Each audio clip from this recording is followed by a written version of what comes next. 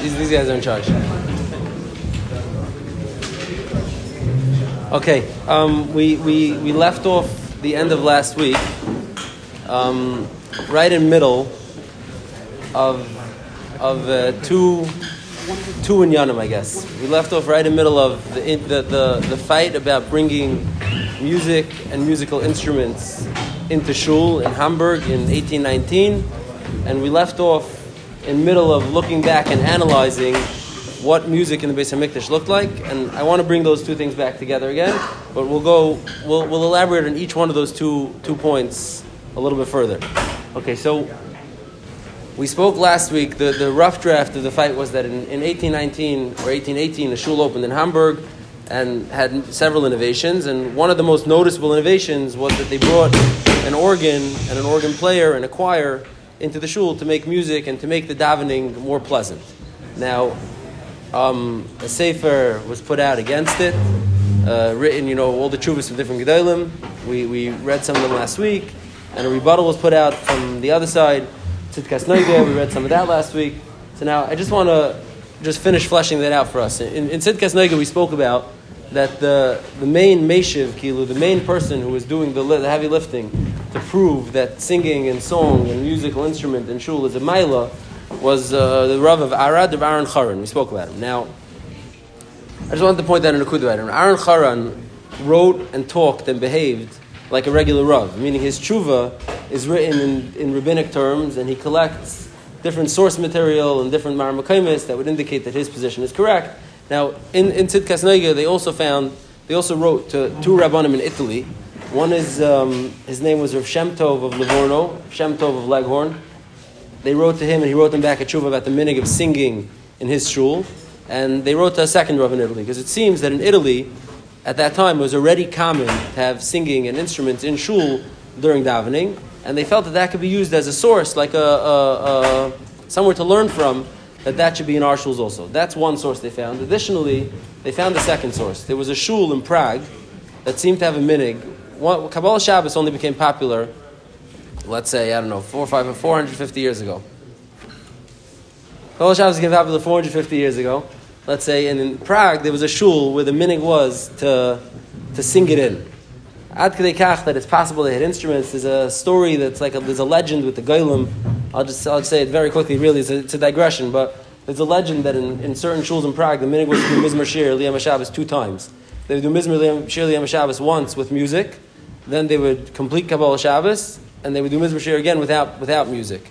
A Shabbos Dikkim Mizmor Shir, like a Vacha Dikkim Mizmor Shir and a Shabbos Dikkim Mizmor Shir.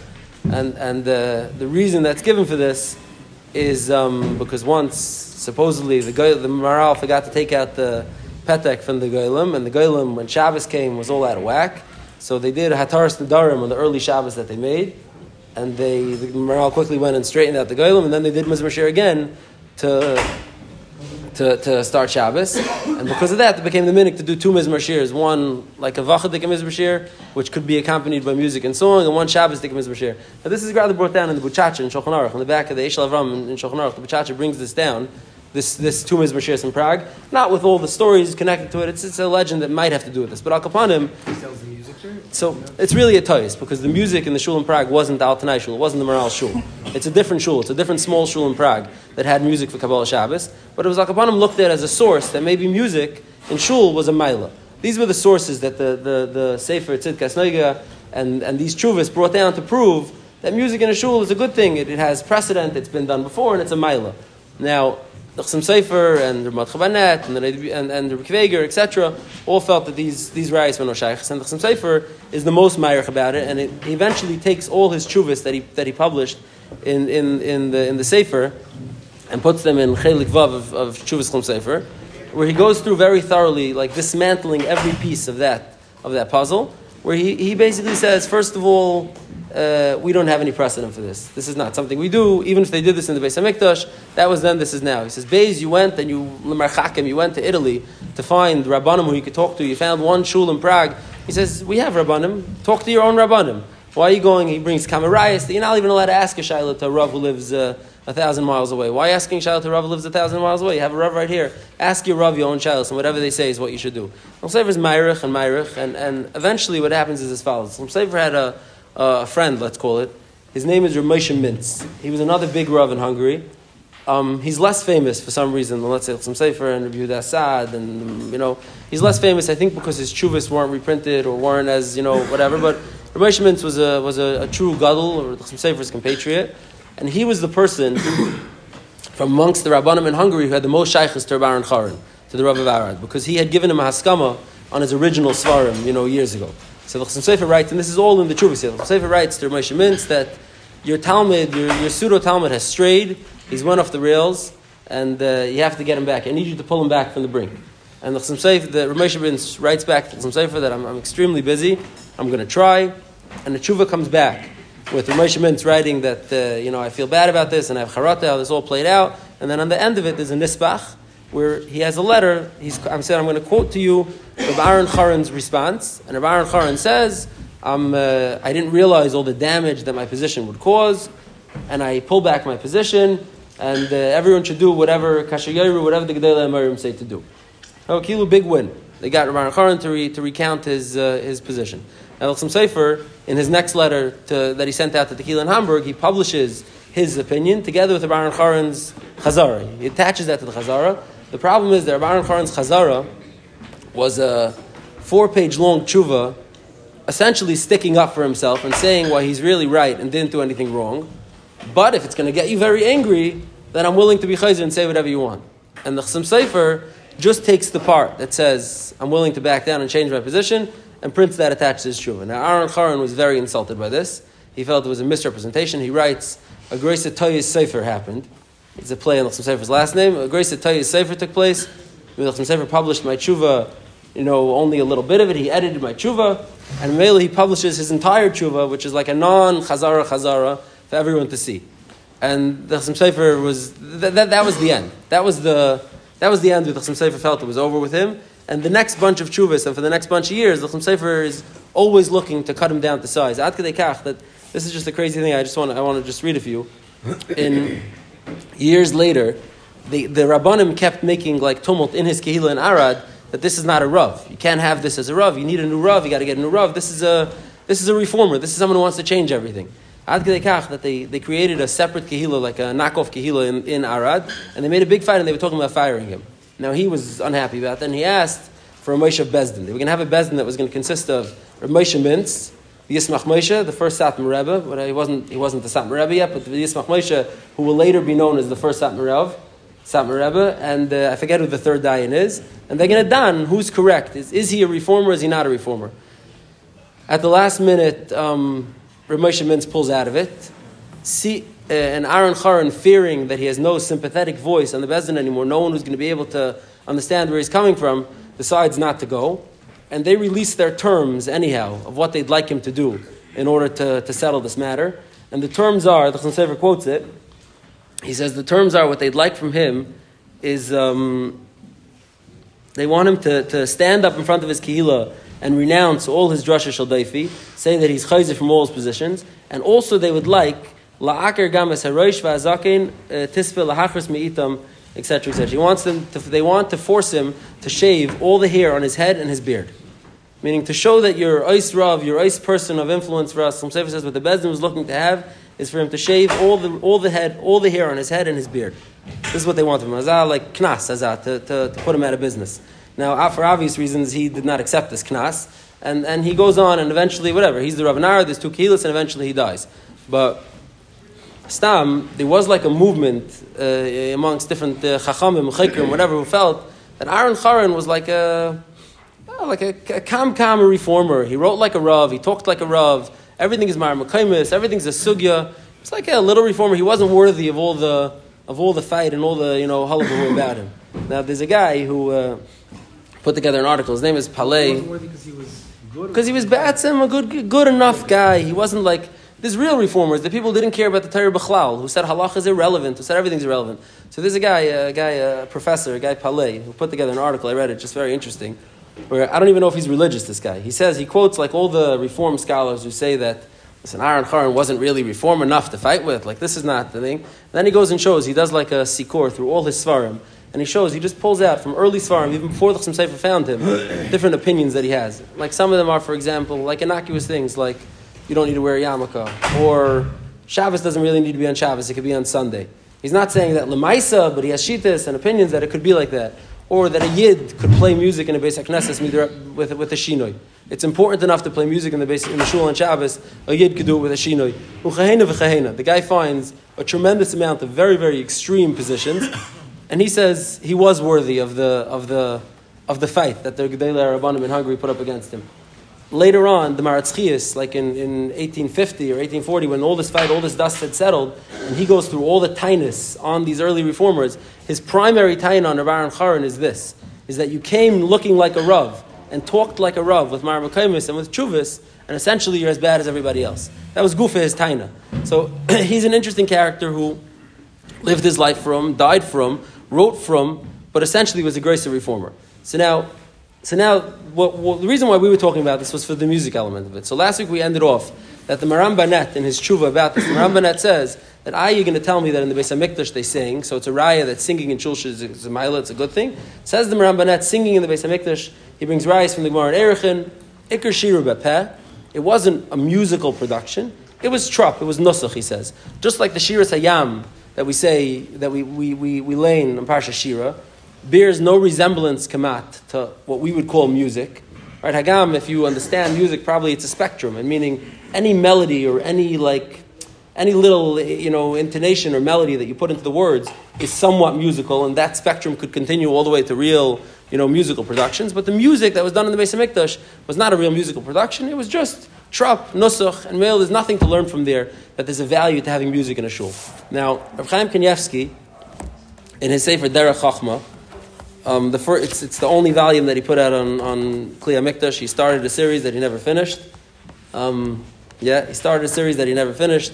And Yankel had someone in his house, Rabbi Ahron, a big Talmud of Chaim Kanievsky, and he told us that people used to ask Rav Chaim that it's like a huge Aveda for Klal Yisrael, that the Hilchos Kli, you didn't put out the rest of the Derech Chachma on Avedas Beis HaMikdash. Rav Chaim told him that at the time that I could be putting out the Derech Chachma, I spend writing letters, answering letters to people, and that's the real Harbatzas HaTorah. That's how I'm being Merayim in people, and it's worth it. So Rav Chaim prioritized writing all these letters to the hundreds of people that he's writing to every day instead of this. But Al Kaponim, in the Sefer, in Hilchos Kli HaMikdash, in Perek Gimel, is where the Rambam brings down the din of the musical instruments in the Beis HaMikdash. So the Rambam says, he talks about Shevet Levi. He says Avodah Shalhen was to be shomer in the Beis HaMikdash and to sing in the Beis HaMikdash. Then he says Halacha Daled Ubemahin Menagnim. With what did they sing? He says B'nevalim v'chalilim kineres chatzaitzros. He brings a list of the instruments. Then he brings B'yamei Amoyedis, the Yom Tovim, that they would have additional instruments with katim v'chatzaitzros, shofros and shofros. And then he brings the din that served as kilu, the big raya for the Shiltei Giborim that we said last week. That music, that was real music. This is the Rambam. The Rambam says, Ein ben Levi nichnas la'azara la'avedasai, ad sheyilmedeu chamesh shanim tchila. A Ben Levi does not come into the Beis HaMikdash to start his avodah, the avodah of Shir, until he learns for 5 years. Shenemar zois asher le'Levi mi ben chamesh v'asrim shana, v'kasav echadem mi ben shleishim shana. So there's a steer in the psukim. One pasuk says a Levi starts at 25, and one pasuk says a Levi starts at 30. The Yishuv Astir is, he enters Levi school at 25, and he doesn't begin his service as Sheris in the Beis HaMikdash until he's 30 years old. So brings Rav Chaim Kanievsky in his Bir Halach over here. It says as follows. He brings the Kesef Mishnah, which is what the Shiltei Giborim quoted also. He brings the Kesef Mishnah that says that the reason why they needed 5 years of school was because they had to learn music. Because Shechachmas HaMuzika is very difficult, and they had to learn that. As like the Kesef Mishnah. Says Rav Chaim, B'tzarachi and Minalei Zeh. Where does he know this from? He says the Nehidim Mavur, that the Levium used instruments, and that singing, if you had something wrong with your voice, it's a psul in being a Levi, because a Levi has to be able to sing. He says, but Mistavra sheyitzrichim gam lekreisa b'taimim, she's at pirush hamilim. What they were doing was they were reading it with taimim. The taimim mikra that we have is the punctuation of the words of the Torah. Punctuation gives you the understanding, meaning how you punctuate a word, it can mean many different things. So the punctuation that they were adding to the words was how people knew what they were saying. Gives you the taich. He says that's pisuk taimim v'chein l'nedarim. It says the Gemara says vayevinu b'mikra the Klal Yisrael understood by Mikra zu Pisak Taimim. Then he brings a Ritva in Yuma that he continues, but he says brings many rayos. Says you don't find anywhere in any of the sources that describe how the Levium were singing in the Beis Hamikdash that they had to sing b'negunim b'chlal. He says, okay, it's very written very Reb Chaimdik with many Gemaras. It's hard to read in a not choppy ofen, but Reb Chaim brings many rayos that l'chayra the singing that was going on in the Beis Hamikdash bore no resemblance to how we would perceive singing in our mind. It wasn't singing a song; it was singing like trop, nusach, maybe possibly similar to like our nusach for Kaddish or for Kol Nidre or for, there are uppers. It doesn't have to all be downers. We can take happy things that we have nusach for. Birchas Koyanim has a meyuchadik nusach, meaning many things that have a nusach that's unique. Says Reb Chaim, potentially the nusach in the Beis Hamikdash, when they said Asher Shel Leviyim Hayu Oimrim, was very similar to that. It was a nusach. Now he does bring a meiri that's mashma, not like him, but Reb Chaim ends off that he says we don't have a raya that the shir that the Levium engaged in the Beis Hamikdash was anything more than just nusach. Very much like the Maram Banet. Now, I think in our collective consciousness, nobody thinks of the Beis Hamikdash and thinks that they were singing that the shir shel Levium with a whole set of musical instruments, even if it's not as many as Rabbi Avram of Port Leon said last week, even if it's not as many as the Shiltei HaGiborim says. And even if the choir is not as intricate and it's not as beautiful as he made it out to be, nobody assumes it to be that they were just doing Az Yashir together or trup like that together. We all, I think, in our minds see it as something a little bit more musical, a little more magical than that. So first of all, I need to tell you that the Shiltei HaGiborim is not the only person who says that. Even though Rav Chaim is saying like this, and the Ram Banet is saying like this, the Shiltei HaGiborim is not a das yachid when he says that the music in the Beis Hamikdash was a beautiful musical production. Rabbi Yaakov Emden says it also. The Pasa Shulchan seems to say it also. There's many other Seforim who say as well that the music in the Beis Hamikdash was a musical production. But I think the place where we really see it shine is in the Chassidish Welt. Now, I do have to be makdim that we have no song that we have a direct Messiah kilu, that for thousands of years everyone knew that this was a song that came from the Beis Hamikdash. But in the Chassidish Welt, there are many songs that some of the Gedolei, the biggest Rebbe said, come from Beis Hamikdash. And those were regular songs. They were songs the way we think of songs. And that might be where some of this idea of the Beis Hamikdash being, a proper singing production comes from. Now, there's a famous one. This is like the earliest one. There's a famous one. The Baal Shem Tov was once walking, and he was walking in a field with his Talmidim, and he heard a shepherd whispering a song, humming a song as he herded his sheep through the field. And the Baal Shem Tov walked over to him and he said, please, if I could listen to that song one time. And the Baal Shem Tov gave him a coin, and the shepherd played the song for him. The Baal Shem Tov loved it. The Shem Tov said, here, I'll give you another coin. Can you play it for me again? And the shepherd started playing it again, but this time it was choppy. He couldn't play it with the knack. The Shem Tov says, that wasn't good. I'll give you another coin. Play it for me a third time. And this time the shepherd boy puts the flute to his mouth and nothing comes out. And Baal Shem Tov walks away with his Talmidim and he tells them, we were zeicha to do the mitzvah of Pidyon Shvuyi now. This was a song that was from the Beis Hamikdash. This is part of the Shiras HaLeviim. When the Beis Hamikdash got destroyed, certain songs got dispersed, and we were paida this song from its galus. We brought the song back from its galus. Now this is brought down in many Chassidish Seforim, this story. And chayena v'chayena rabbis. I'll tell you, I'll share more of them, but let me just say, so there's two of them that are very cool to me. So I'll say these two. In Chabad, we sing some of them. We sing some of them. So I don't know this one, but in Chassidish Welt, in Chabad, I'll tell you. In Chabad, there's a sefer called Eitzar HaNegunim. It's 3 volumes long, a 3-volume sefer with tremendous amount of dichotomous and provenance to every song that Chabad sings. Chabad spends they really did the work to authenticate their songs. And in there's 3 songs for the Yom Neroim. I forget their number. Somewhere in the 90s, there's 3 songs for the Yom Neroim, and the story with them is as follows. The Tzemach Tzedek said over as follows, that these are called, that's a Yiddish word for them, I don't remember now, but these are called the Alte Negunim. These songs are called, these 3 songs.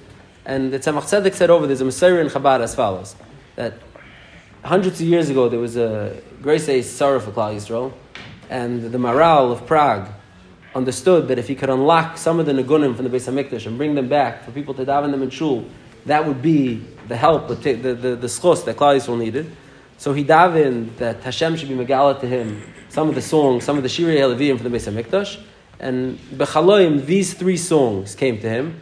And Chabad took these 3 songs and they used them al pi Mesorah in the Yom Ram. And they're called the Alta Nagunim. These Alta Nagunim come from the Maral Prague, supposedly. And because he got them from the Shirei HaLeviim is why they're so valuable to the Yom Ram. Ad Kedei Kach that one of the Rebbe's children once tried to sing these, not on Yom Ram, and his father stopped him and he said, these songs, they're ma'ir, they do amazing things, and these songs are only for the times that they're supposed to be sung. So in Chabad they have that version of this Shirei HaLeviim. Now there's a third one which is amazing. The Minchas Elazar in his drushes, in one of his Seforim on drushes, brings something that he says he heard from the Divrei Chaim, from the Tzanzirov, and it goes as follows. He says, and this is very interesting. He says in the Beis HaMikdash, aside from the Shirei HaLeviim, the Shir HaShir Shir Yoim, that it was the prescribed singing. So he says that took a few minutes. Right after the Talmud, it would take a few minutes. They would do a quick rendition of the Shir Shal Yoim. Talmud Shel Bein Arbayim, another quick rendition of the Shir Shal Yoim. He says the Leviim would stand around in small groups with their instruments and singers. He says when a person would come into the Beis HaMikdash, and he would say, I'm here because I was Mechal Shabbos b'Shegig. I need to bring a Chatas. I'm here because I was Mechal Shabbos b'Shegig. He'd come in, and they'd judge him. They'd look at him, and they'd see, does he really feel bad? Or is he just, doing what he's supposed to do? And if they saw that he didn't really feel bad, the Leviim would begin to play sad, like Nigunim that are Ma'ir L'Tshuva. As I said, they would play sad Nigunim that are Ma'ir L'Tshuva, and they would watch until it took the effect on the person. And when he'd be broken down properly, sufficiently to the point where he was ready to bring his carbon with the proper, kavanas and intensity, the music would shift. And it would move on to the second movement, a happier movement. Okay, now we're going to do the Avodas HaKavanas, B'Simcha. And then when the Avodas HaKavanas would be complete, they'd shift to the third movement, like a Emes Ma'nedar, a happy, a boisterous, happy tune to congratulate you that you were zeichet to be mechaper in your Aveira and baglite you out of the Beis HaMikdash. As I said to the Divrei Chaim, and this is what the Minchas Elazar brings down b'Shmai, that the Shir HaLeviim was mamish, like not sound like a song, like movements, and it was responsive to what the needs of the time were. And he says on Yom Tov they would do different ones, and on Shabbos they would do different ones. It was very responsive to whatever the needs of the time. It was supposed to create the soundtrack, the ambiance of the Beis HaMikdash, which is it's a crazy thing to think about. But the Divrei Chaim saying it was supposed to create a soundtrack for the Beis HaMikdash to get people in the proper mood and the proper spirit to do what they were supposed to in the Beis HaMikdash. Now, there's many more of these different Messiahs. There's one, is a Oberlander song that they sing on Moitzi Shabbos before Ma'ariv. There's a nusach they have. The Belz Rav said that comes from Beis HaMikdash. There's when the Rabbi Ahron of Belz lived in Tel Aviv right after the war. He lived next door to a shtibel, a Sephardi shtibel. It's a shtibel. You can't call a Sephardi place a shtibel. A Sephardi shul, and exactly. And then Elul they would start the slichus, b'ashmeris habayker, and Rabbi Ahron used to ask his gabbai to roll down his window, so that even though he's not saying slichus, he could listen to the nusach of slichus of the Sephardi kehila, because this is how it sounded in the Beis HaMikdash. So I don't know which Eidah the Sephardi was from, and I don't know what the nusach of the slichus is. We'll take credit for everything. Exactly, that's all. We'll take credit for everything. That the Belz Rav said that this was the nusach that was done in the Beis HaMikdash. Now, there's many more of these different anecdotal stories and different messiahs amongst different Hasidus and for different songs that they said came from the Beis HaMikdash. So in the Chassidish Welt, the idea of a Shirei HaLeviim and the song from the Beis HaMikdash is clearly a song. It means mamash, a song to evoke emotions and to inspire and to think. So now, I was thinking about it a little bit, and really, what's the difference between trup and a song in our mind? What's the difference between trup and a song? L'chaira, the difference is one simple nakuda. Trup is the mineu bay of the words, right? Trup is the punctuation. It's the mineu bay of the words. It's what these words mean. Now, you want to tell a person to remember what these words mean, so you put punctuation, or you put nakudis, so that a person could know what these words mean. It's pashut definition. It brings out the shayrish of the words. Music, on the other hand, when you take a song and you attach words to it, so it's a harkava. You took a tune that essentially has nothing to do with the words. You took words that have nothing to do with the tune. You strapped them together, and a good composer and a good lyricist could make the words and the tune mesh beautifully, and they sound amazing. That's the music. So kilo, the weakness, the chesaron of music as opposed to trup would be that. So l'chayra, it's not shver that different Geroisiv Rebbes could have felt that this tune is so appropriate for these words. It so much brings out whatever the words that it's that you're saying is supposed to bring out, that it must have been from Shirei HaLeviim. It doesn't mean that they were saying, I remember Shirei HaLeviim, I know it's Shirei HaLeviim. Meaning the inherent weakness of a song that isn't trup, that isn't Shirei HaLeviim, is that it's not the Be'etzem. So a Rebbe with a finely attuned ear to Ruchnius, who knows what the words are supposed to mean and what they're supposed to evoke, and what they're supposed to bring out, could listen to it and say, this is the tune for these words. This is how a person comes to the shleimus from these words. That's Al Kaponim how I could think. Now, rather there are other Chassidish Maisis, let's say, Reb Meir Primishlaner was once in his shul. He was the Balkair in the shul, and when people would come up, he would comment on them before they got their aliyah. And I forgot who it was. Rabbi Arla, the Chayz had a son. Rabbi Arla something.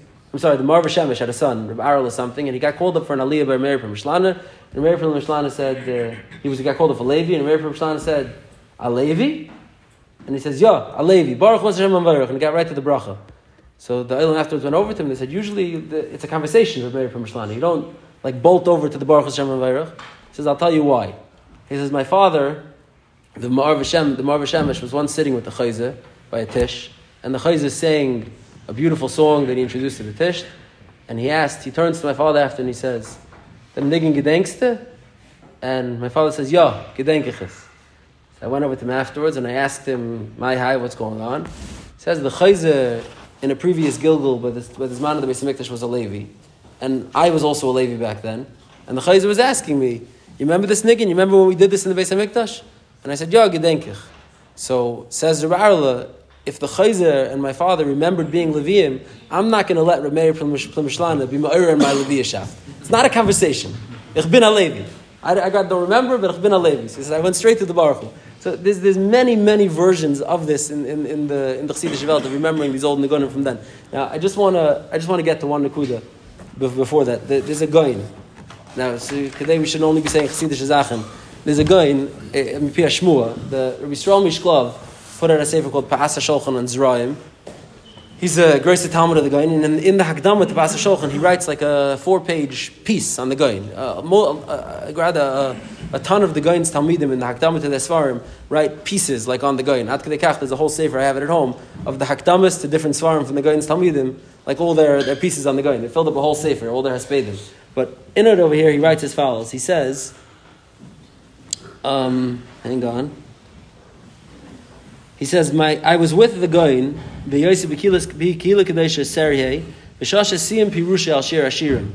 when he finished his Pirush on Shir Hashirim, he was very happy. He was very delighted with the Simchas HaTorah of what he did over here. The